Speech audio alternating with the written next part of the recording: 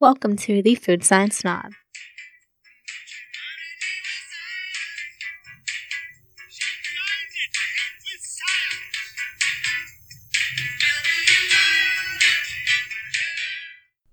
Okay, hi, hello. I know it's been forever, and I say that in literally every episode. I'm sorry, but literally everything has changed in the last couple of weeks or so. I've had to make a whole new routine, get into a whole new groove, and online classes, everything online, even my labs. It's been crazy. It's been stressful, and when I finally had time to not make school the number one thing, I couldn't decide what I wanted to talk about in my next episode because at the time I didn't want to talk about coronavirus because literally everyone was talking about it and it was the new trendy thing, and those jokes have been going around what did we talk about before the coronavirus, because that's all we talk about now.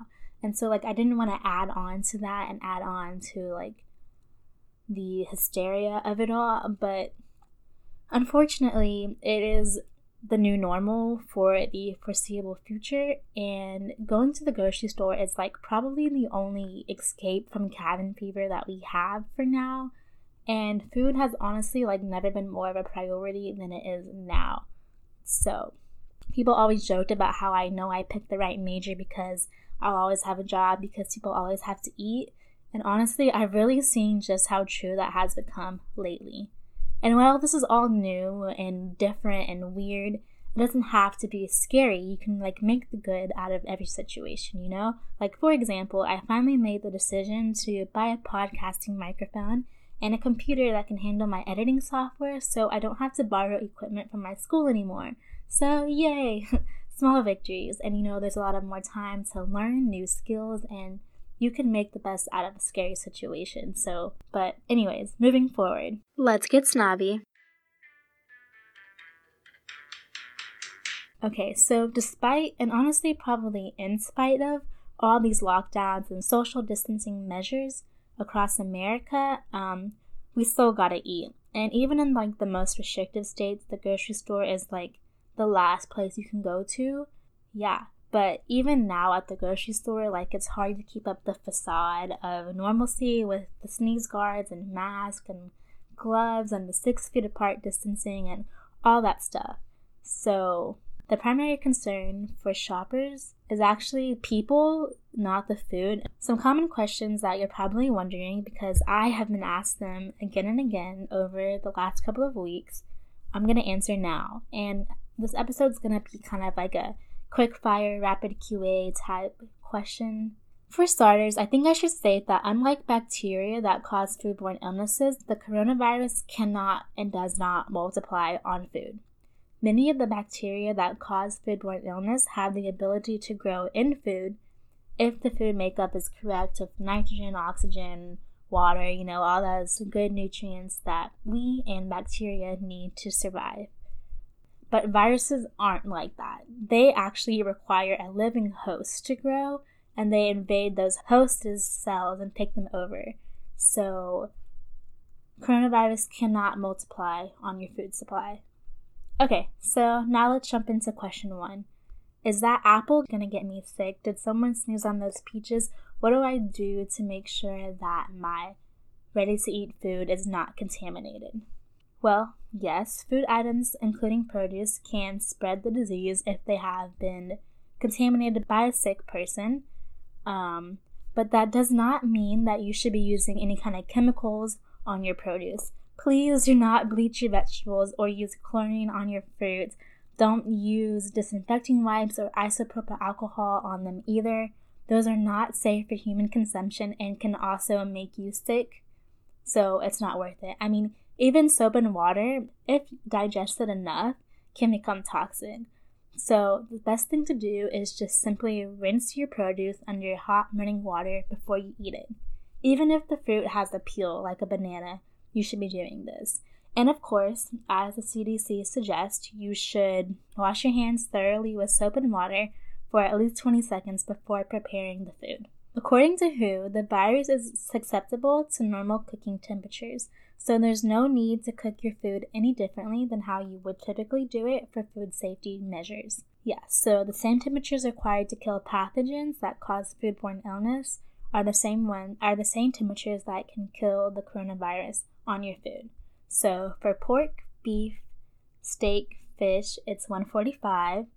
For eggs, beef, 160. And for poultry, ground beef, casseroles, and leftovers, 165. Oh, and pre-cooked hams, 165 as well. Okay, is it safe to eat takeout? Yeah, I actually think takeout is a very good alternative to the grocery store because it will reduce your interaction with people even less, which is how this virus is mostly spread, through person-to-person contact. And with contactless delivery and the pickup practices and prepaying and all that good stuff, it's limiting your interaction with humans even more than going to the grocery store would be.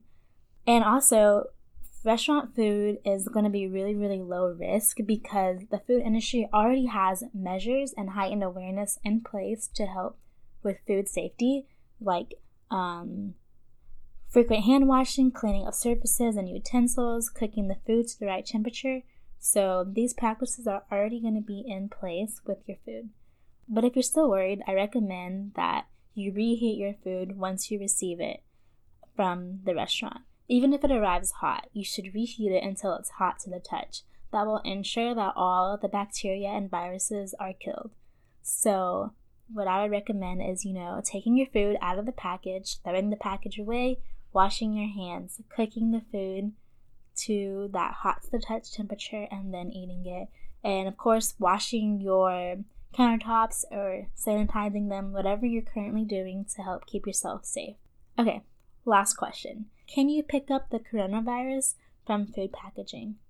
Well, as I stated, the CDC says that the virus is primarily transmitted through person-to-person respiratory droplets. So, while there is still pretty limited research out there about this, in a study done by the New England Journal of Medicine, it stated that they found coronavirus to remain on plastics and stainless steel for 72 hours and cardboard for only 24. But the virus begins to degrade very quickly, so that's good news for us because the half-life, which is the time it takes for the concentration of the virus to drop by 50%, is 5 hours on stainless steel, close to 7 on plastic, and only 3 on cardboard. That's good news. But honestly, just because that there are droplets of the virus on your package doesn't mean that there's enough viable ones to actually infect you, which is completely different than just being there. They have to be alive and strong enough to infect you. So the chances of you getting sick from just handling food packaging is very, very low. But you can hope to reduce this risk even more by, following those good sanitary practicing measures that you're probably, hopefully, already doing, like washing your hands when you get home from the grocery store, and then placing your groceries on a clean surface. And if you're still worried, you can wipe down the outside of your packaging, put them away, and then clean your hands once again. This will really help to limit the amount of viable virus particles on your food products. Consider this myth slid. So, yeah, these are some tips, answers, questions, tricks I have to help you stay safe during this very, very strange time. And I hope that you guys are all following the rules in place by wherever you are and staying inside, staying healthy, and all that good stuff. I will talk to you guys later. Bye!